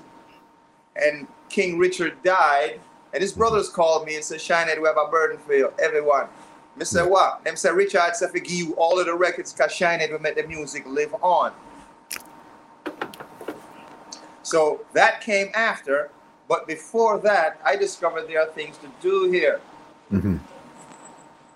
There is a flourishing weed economy. Yep. And that needs some reggae music. Yeah. The reggae scene out there is wild. A lot of people don't comprehend what kind of reggae scene is happening in California. Right. And some of the best weeds in the world grow here. And weed and reggae go together. Let's see. I have my tutelage from my mother with music. from my cousins, Uncle Winston, Downbeat the Ruler, African Love. I got teachings from Jalife. I get teachings from Peckins. Let's see, I get teachings from Father Festus. Let's see, I get teachings from Hawkeye. I get teachings and tunes from all these people, and nobody's gonna hear them, and I live in California. Oh no, I don't think so. Yeah. I think I'm putting this all together. Oh yeah. Oh yeah, it makes sense. Yeah. Weed and music, all this sunshine, you know, it contributes to the California economy, and it also entertains and relaxes people. So why not, Muscle? So why not? It's a win-win for all parties involved, right? Yeah. Right. And then I don't know. I mean, there's so many things to do out here because even before the mayhem, my phone wasn't ringing anyway. So I was driving Lyft and Uber way before that. And the honest truth is, if you have a ganja harvest out here and it's $200 a pound, if you clip 1 pound, you get $200. I mean, that's like playing a real life video game that actually makes sense. Yeah. Okay, if I do this pound, that's 200. If I do 2 pound, oh wow, it keeps going up. That is a video game that makes sense. 100% sense. I got you. All right. This is another question here from YouTube from a subscriber called Donald Mitchell. Okay. He asks, do you enjoy doing dub plates? You know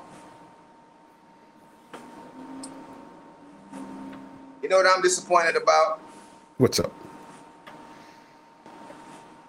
When I have to stop answering that question. Because not only do I enjoy doing the dub plates, I enjoy answering that dub plate question. So for me to just say yes, and then the answer to the question done, I'm cheating myself. So all this, yes, some more, and hell motherfucking yes. Yeah. Dub is where you come up with the fuckery and the jokes and the mischief and put it where it makes sense, whether it's a custom or you're just a good ass dub. Me enjoy it just like doing a proper song, just like I enjoy just losing it live. I enjoy a dub plate because that's where you cook up the prototypes and the little lyrical dub plate reggae-matical torpedoes or bossa guy skull. Of course, that shit is fun. Yeah. This Listen, where the fuckery starts. You understand? I'm in Toronto. I'm in Toronto, so I got to tell you, when it comes to Shinehead dub plates, King Turbo, I'm not even going to ask if you know them, because we know this 1,000% you know them. King Turbo plays some of the best Shinehead dubs. I'm not asking, I'm telling you that. All right, well, I don't want to get in trouble. Okay. So, King Turbo, yes. Those are my brothers. But here who again, no. Because I'm going to get a phone call. Sorry, I hit the thing. I'm going to get a phone call. Star, you don't mention we. But then again, why should I be mentioning you? Make a boy run up now your Shinehead dub plate. So, yeah, I'm going to blab it out there. King Turbo, Canada song, super fresh. Come on, man. Boom. That's all I gotta say. Come on, man. Come on, boss. You know this. What? The fellow that asked that question, what's his name again? Donald Mitchell. Donald Mitchell, let me tell you this. We send hunting dub plates. We send Ghost Rider for life dub plates. That means if you's a guy with me not like, and I'm bridging over there so I clash you, yo, you're there on the wanted list. You're there on the, yo, what? Yeah. What? Jesus. Here come the werewolf muscle. The werewolf of dub plate. What? Yeah, man. Why so serious? Let's put a smile on that face. It's like you have 100 characters living inside you that could just appear at any given time. Wow. You know what? I'm going to run with that, man. And I'm going to say thank you. Because, you know, all these people, that's why I And that's why I gotta hit the fridge every now and then to keep their ass quiet, because you found out about them. You could tell it's just in your soul. You couldn't turn it off, even if you wanted to. You could not turn that off. Brethren, that shit cost me relationships, though. Mm-hmm. Real talk. Mm-hmm. Sometimes chick don't want to hear that shit, and like, all right, I'm gonna turn it off for a little bit. 15 minutes later, the shit comes. Yo, that's a problem. That one there name you sleeping on the couch. Fuck you. Crazy. All right. Another question here is from Ross Einaway. Okay, he's another YouTube subscriber. His question was, what part did Downbeat, Santa Rankin, and Brigadier Jerry play in your career? A major part. They was the first stage in the step-up game. And I didn't know that. Mm-hmm. But Santa is not just Santa Rankin, a Jamaican in New York. Santa is coming from Sturgap, because Santa Rankin used to par with Josie Well, Colonel Josie Well, mm-hmm. and Josie Well brother, I think named Shark. Okay. Right? Back in Toa Island. See? Back home, see? And then Santa come up. So that's why Santa got that style too. And Santa is like a revolver gun. Santa is like a barrel gun. Santa not sticking, Santa not jabbing, and Santa not go glig like the automatic weapon. Santa going to fire because I'm steady. Brigadier, no, let me say Briggy for that. Tony School Downbeat now is like that martial arts, miserable motherfucking martial arts teacher that will always give you a hard time to make you better. Yeah.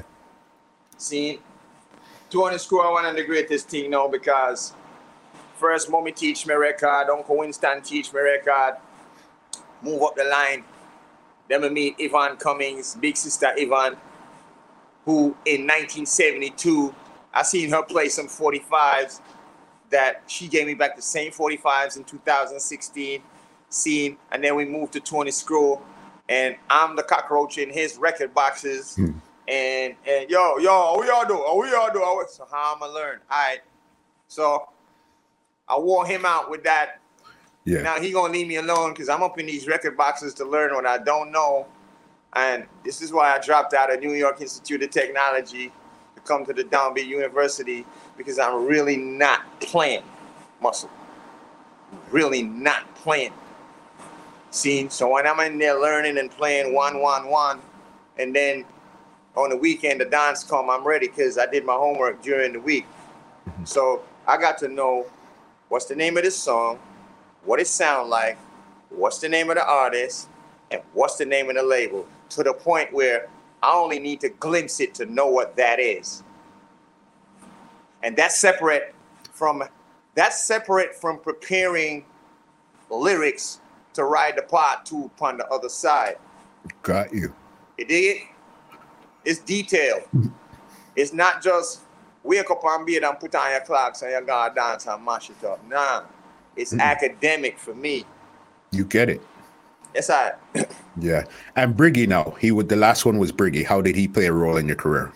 The thing is, same Santa Rankin remember the JVC boombox?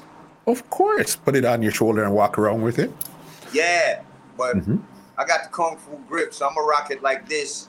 So you know, I'm flossing the JVC with the Pumas and my AJs and my mock neck and my goose down, and I'm like this, See, with a boombox that ain't even mine. Fuck around and get robbed. What I'm gonna tell Santa Rankin? Anyway, Right. So, Bamsa, Santa had a cassette and the 12-inch and the JVC 12-inch, JVC with the 12-inch woofer. I'm gonna say, lend me that. Like how that sound. And went up and walked up to Fordham Road with the radio playing this one cassette. This was about 1979-ish, I think. Okay. I could be wrong. But I did borrow his radio, and I took a walk from Davidson Avenue all the way up to Fordham Road. And I'm listening to this one cassette up and back. And I think I had a Black Star, and I had a Ja Love, and I heard this one dude just wailing away, brethren. And I'm like, what the fuck is this? You hear me? And I'm listening to the dude, and the more I'm listening, I don't even feel the distance of the walk, nothing, because that thing is giving me fuel. Mm-hmm. Yeah. And his name is Brigadier. And then I heard the Lone Ranger, and then I heard the Brigadier, and then I was blown away. Just walking with a boombox, listening to Lone Ranger, Bobby Culture, and Brigadier. And the Brigadier took my spirit because his voice was so sweet, and then he would sing some shit and then go back lyrically and balance like that.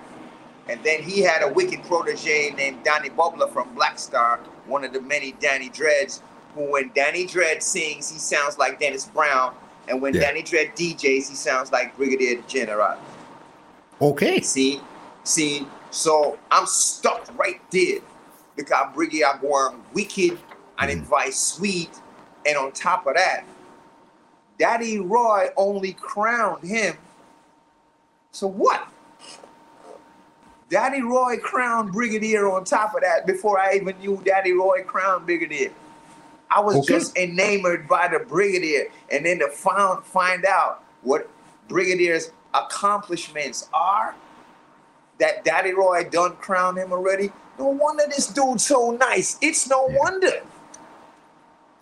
That's why I'm there. Yeah. Those guys floated on rhythms. It sounded like he was floating. All right, I got 3 more questions here. And then he came to New York, and I met the man in person.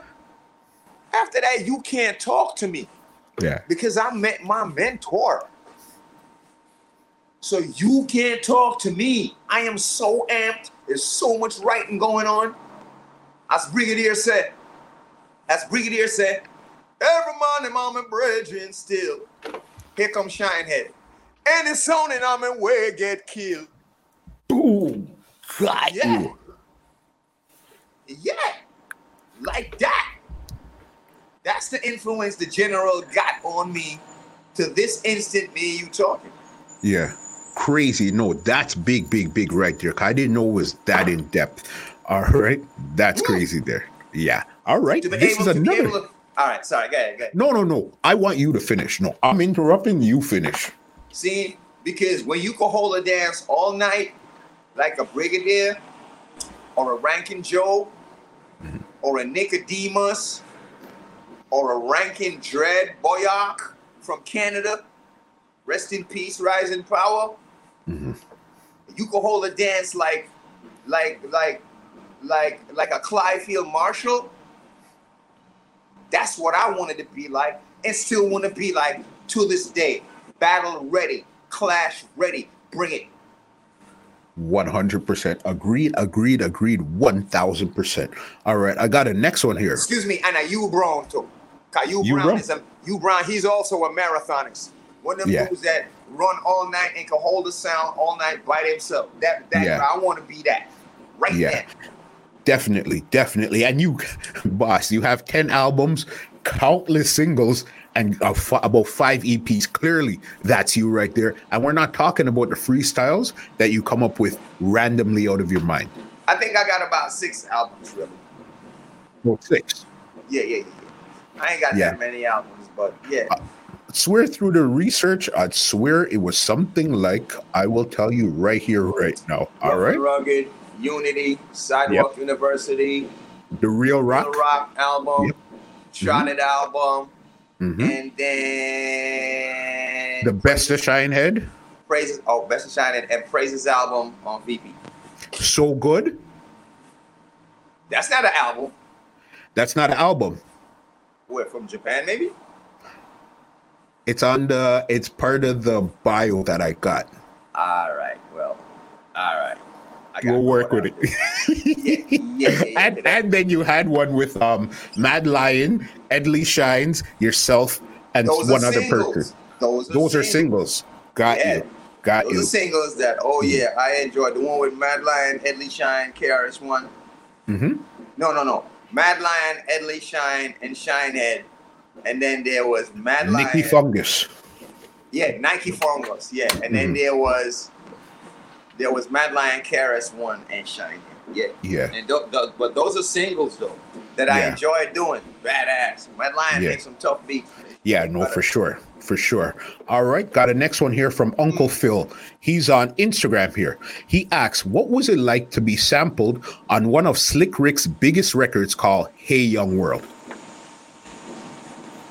It felt powerful, Brethren. It felt powerful when that happened, and it also felt powerful when TLC did it. What? Yep. TLC.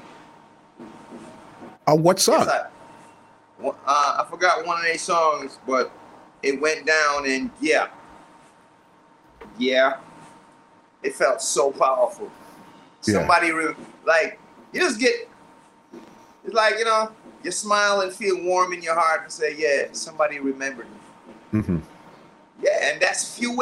That is fuel, Bridget. For me, at least, that's fuel. Of course, because it's usually the other way around. The reggae artist would be sampling like the hip hop or the R&B artist.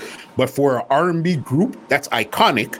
And a big hip hop artist that's big also, to sample the quote unquote reggae guy, that's almost unheard of. But what I know, this old guess who's back business. I think I hear Eminem. Lord, fucking spilling it. I think I hear Eminem sample it too, because TLC sampled Guess Who's Back. Yeah. You know, Slick Rick before them, and I think I hear Eminem use it. You too. This Guess Who's Back business. So that gives me a warm feeling of empowerment. That gives me a fucking blood clot power surge straight up, because it's like these are old man now still, and they just smile and say, somebody remember me. Yeah. Oh, yeah. You're 100%. Yeah, I mean, you work out business and all of that shit. Yeah, but somebody remembered you, man. Come on. Yeah. Yeah. Enough for them. End of the day, you're gonna die any fucking way. So come on, man. That's the way, the way of the world. Yahweh. Come on. You see, they just come out when they're ready. This is another one from Facebook, all right? This is from True Lines, okay? Right. They ask, with so many talent and clearly ahead of your time, why did you stop recording so early? Stop recording so early? Mm-hmm. Well, like I said, 2003, got married, moved to Cali, done with that, you know. I had to put in my time like you grown folks and put that under my belt. Mm-hmm. Right. And then, you know, go back to the Bat Cave and get the cape and mask and cowl and go be Shinehead again. Mm-hmm. That's all that happened. Yeah. And gather myself back together and reintroduce myself to me and enjoy my person. Got you. All right, that's fair enough. Real life happened. That's what happened. Yes. Got you. Okay, this is the final one, and this is from YouTube, also from Joan McCollin. Okay, this one is: how did you get a chance to work with the late great Kenny Green from the R&B group Intro, and how was that experience to collabo with him? Kenny Intro was introduced to me, and then I met their producer, who was a cool cat, a brother. Damn. Yeah, you don't understand. You see me and the producer for that tune? Mm-hmm. He's real quiet. He's real cool. Mm-hmm. He's really focused. See? And I didn't understand what he was doing, because we already using rhythms over and over and over. I don't know the American side of things to use the rhythm over and over and over. And here come De La Soul again, recycling. I'm like, how would a bomb clad this? So I ain't get it. Mm-hmm. But at the time, the beat was dope and still is and always will be. Mm-hmm. And then him introduced with the intro. Yeah. Nobody don't know intro, so we put on intro. The youth, them bad, nobody don't know them. I don't care. Them bad. Not just Kenny Green, rest in peace, rise in power. Mm-hmm. But the next two brethren them, yo, the tree man, them bad. I'm like, oh no. Mm-hmm. I mean, when they sing, it's like strawberries, brethren, sweet like strawberries, brethren. And I was delighted for them, you know, for me and them to collab. You understand? You see me and the same producer. Damn, I wish I remember the brother's name, man. Yeah. Yo, all I could tell you is, Muscle, me and that same producer was raced after the session. We was walk nining up New England Thruway. Got you. Yeah, that's how the session ended. Yeah. Zine, when we get the money in my scene, I'm like, oh no, I got to get in Big Daddy Kane mode right here. yeah, son. I'm like, nah. And then he's coming with the heartbeat. Who that? Evelyn Champlain King? Mm-hmm. I said, nah. And the day like, nah, I couldn't let that go by. I had to come to my senses quick, brethren, and do my part of the work. After that, me and him racing up the blood clean, New England Thruway. Blew me away, tell you that. That fucking Thunderbird. Yo, yes. I bet you. Yes. Yo. Those were the good old days, man. Those were the good old days. Yeah. Good old days. Man, Crazy. Anytime, like my new single right now. That's what we're getting into. Yes, let's get into it. All right, let me not preempt then. No. Bring it. You're talking about it. Let's talk. That's what the next question was going to be, because we're done with the new single. Yeah. I'm right here, and me and Butterfly, we doing work the whole day, and then she leaves, and then I'm still here, and I'm vibing like Stevie Wonder, Michael Jackson, Frankie Paul, and shit like this. Because I always had certain rhythms on my mind, because I prepared myself from before that many years ago. I'm bouncing on, here comes this Treasure Isle rhythm that I always wanted to get at. And the thing is, I couldn't get at it till maybe 1 or 2 years ago. Okay. So I envisioned, first when I envisioned it and tried it, it became emotionally challenging to do the song. When I first thought of the notion, when I actually put it into existence, I actually choked, because it became emotionally challenging. Because here you are uploading Stevie Wonder, Michael Jackson, Frankie Paul, and this concept is fitting on this rhythm so good. Nah, fuck me up. So I left it alone for a little bit and go drive my Uber. And then came back because, real talk, it was a bug out moment, all right? Let me just put it like that. We don't really want to put our heart on our sleeve like this. But I tell you, that's why that actor that played the Joker told the younger kid, if you're going to play the Joker, do your job and come out. Because if you stay too long, you can't leave. And see, it killed him. Yeah. Right. So I came across that situation with this song. And I left it alone and then come back to it. And then it wasn't so bad after that. And that's how I managed to execute the whole thing. Wow. Big song. And a lot of people, if they don't know the song that we're talking about, the song is called Never Had a Dream Come True. This is his newest single right now, coming out on, which label is it coming out on? The Peckins label out of London, see? Yeah. So what it is I envision like it came out where you might hear it like slightly Stevie Wonder singing the verses, Michael Jackson singing the hooks, and then Frankie Paul brings in the growl that he only learned from Stevie Wonder in the first place.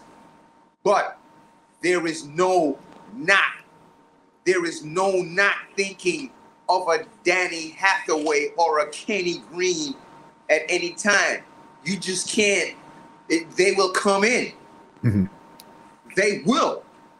Those tenor voices, the George Bensons like this, will come in. And they come in. All voices that are in this level, or all spirits like this, they come in, dead or alive, they gonna come in. They gonna come in and sit down correct and get it correct. And they come to me. My shit ain't unique. It comes to others too, but that's I tell you what's going on with me. Shit sound kooky, but it's a thing God. It would sound kooky to somebody that doesn't understand it, but I fully understand what you mean. Because again, a lot of artists, I don't know if they understand or you guys understand or not. this musical thing is not really you. It's just you're the vessel where it all comes through, and you're just absorbing all this vibration from wherever it's coming from. It's and here rabbit hole shit. Mm-hmm. You get it. Zin. You get it. Shinehead, crazy. I want to ask you one quick question about your sound before I get you out of here. Kingston 12 Hi-Fi, all right? Yeah. Why did you name it that? I named it that mainly because, like I told you earlier, King Richard's brothers said King Richard said that they need to give the records to me because I will make the music live on. Yeah. And even though this is 2 years after I met Butterfly, it went down. And that's why I have these records right here that need to go up on the shelf. Right? Can you see them? Yes, we can. And yeah, we built those. Yeah. And they need to go up there. Can you see up there? We can see, lift up the camera just a bit, because we can see the turntables and stuff right now. Turntables, the organ. Wow. Right. So those records need to go in the dub box. Right. Those records need to go in the Reggae Wood Squares. Got you. Those Collywood Squares. Yeah. So what this room is about is nurturing us. This is the musical gymnasium. This is the command center. This is like our parents' living room, but they're just not home. If you see the big black leather couch like this. Yeah. See, so this is where I didn't build this sound to cop out because I can't sing or come up with intellectual property anymore.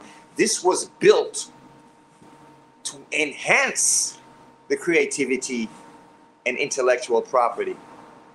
See? So I have come to that full circle now where I'm getting songs out of me. And that is the best thing that could happen in this studio because at the end of the day, it'll be the most fortuitous and nurture some to the people. And I'm actually making some money, which is a secondary reason. But it's still a win-win situation, right? Yep. Right? And between people like a Buys One and a Butterfly on a JFX, I've come to this point where I can do this on my very own computer that my mama bought. Right here. Zine. So I'm really producing now and heightening my usefulness. Yeah. Me, I write. I bought a drum set, an 8-piece drum set for $150. And used it. Yeah. I have an upright here, about $860-something that I bought across the street from Philip Smart Studios in Long Island and used it the same night in Philip Smart Studios in a Philip Smart session, in my session. Yeah. Nah, for real. Moan, you see the upright. All right, for sure. We play this, you see? Wow. Okay. Yeah. Okay. So it's not just records and shit to hide behind. Everything culminates, full circle thing. Yeah. See?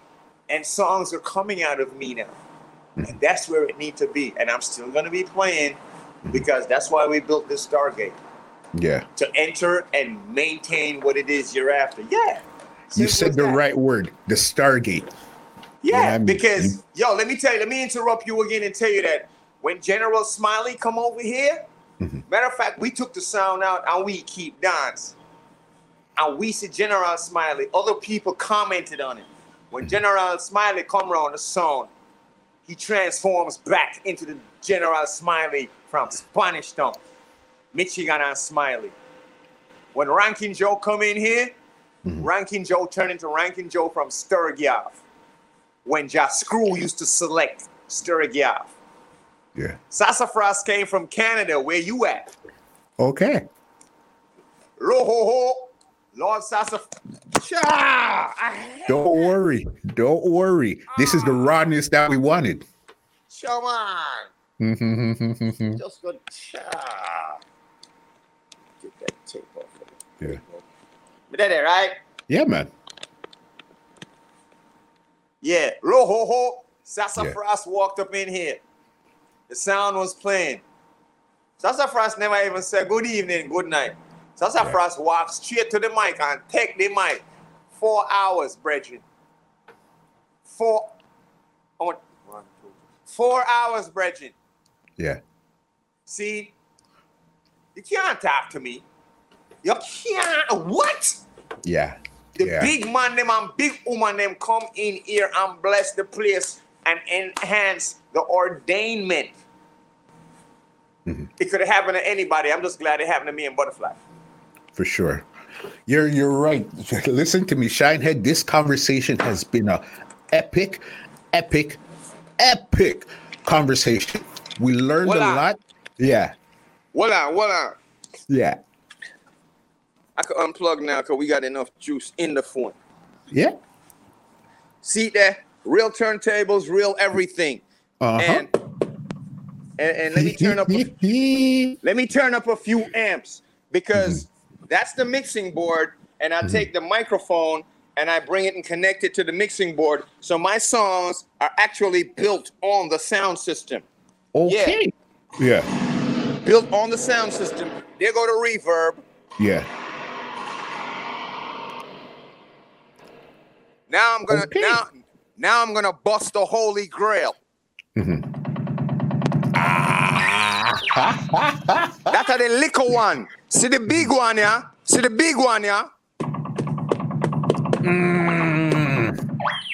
And the reverb. Hold on. Godzilla want me to let him out.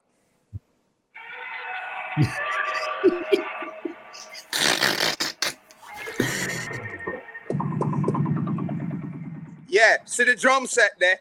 Yeah. See the drum set there. See the whole heap of something them there. Yeah. I see the doubles them there. Yeah. I see my Sly and Robbie right there, so. That's my Sly and Robbie right there. See? And these are the little ones we take out when we got little clubs to do. But when we outside in the open air, we take them out. The big boys. Yeah. Mikey 10 sent those steel horns right there. Mikey 10 from New York City, who set up all of the sound there. Mikey 10 sent that. It's not a game. At all. It's not a game. Who won it? It's not a game. They want that smoke. Who wants that smoke, right? So we got reggae world, hip hop world, R&B. We got music world over here. For real, we live this. Yeah. See, if you listen to my song, hello y'all, hope you do a nice day. In that song, my lyrics bit me in the ass because I said speakers all around about 10 feet tall. I gotta have them. Is after I build a song with Butterfly, I realize I said that in a song years ago, and I have to laugh after my own self. I'm telling you, the accents, the characters, everything just randomly comes out at will, on time. Well, I have a lot of Bajan and Chile friends and Bahamian friends, and you know, sometimes when you drink the tequila, sometimes you get haggly-paggly, make your eyes pass you or something, or like you drop off of the Google bed tree, but we keep it on an even keel still, you know them kind of way. You check. Listen to me, you're the greatest. When people see you driving the Uber, jump into the Uber, are they ever shocked? Nah, because nobody knows till now. Till I went and told on myself. Yeah. That's the ill thing. Yeah. Okay. Yeah. On a Friday evening, you have to hear the big blood clot ray, because here's the catch. I drove for Lyft, smoke one spliff and drive a Lyft fireman. Yeah. So then you went over to Uber, and this is what you're doing. It's like, whoa. You're supposed to laugh right there. I did laugh. I did laugh. You were too busy drawing the spliff. I said I smoke one spliff and drive a Lyft fireman. You're supposed to laugh right there. Come on.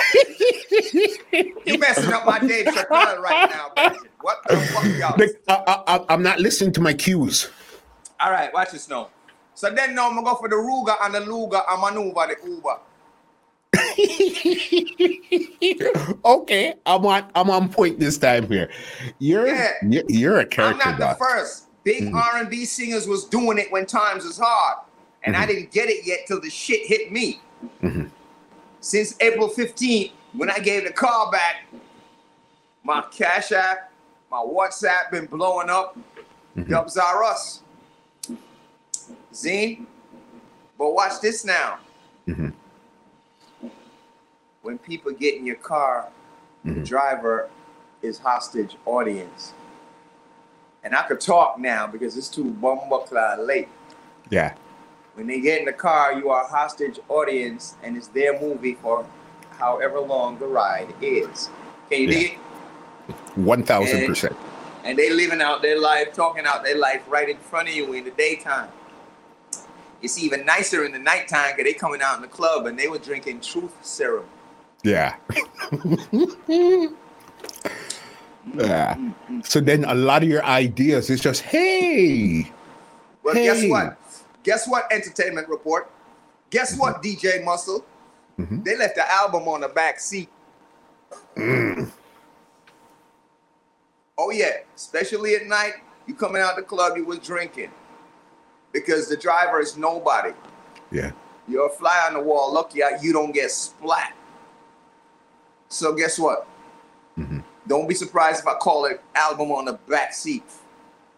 Because I hear, oh my gosh, I wish my parents and Trump's generation would just fucking die already. Oh my gosh. There's white people I don't know, and there's white people I do know. And these two sets of white people say one thing. I wish they would hurry up and get rid of this orange motherfucker. Okay? Album on the back seat. Entertainment Report. We heard it here first. Yup, album on the back seat. Yeah. You think man and Jamaica have gone? You think the shot of them have gone? By the way, where are they now in the face of all this racism? Where the bad man them there? Yo, I'm hearing about how many AR-15s, 223s, 16s, 47s, Ronnie 1s. See, you don't know about the Ronnie 1. No. And you don't know about the French FAMAS. And you don't know about the English MP5. You think I does AK-47 and 16? You think I does AR-15? You think I does 223?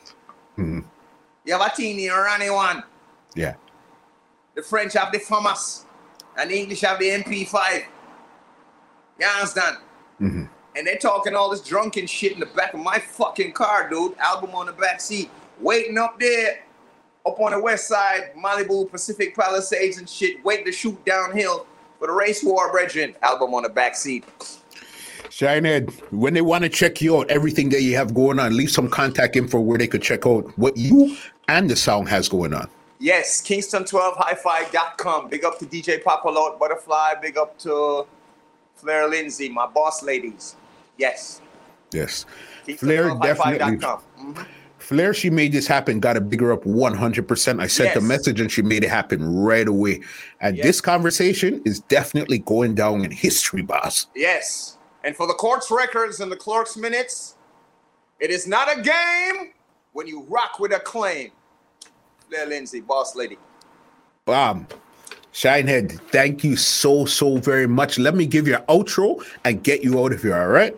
Yes, well, ladies and gentlemen, this is Muscle, and this has been another Two Line Music Hut's Entertainment Report podcast, and we are out. Peace. This podcast is brought to you by www.twolinesmusichut.com.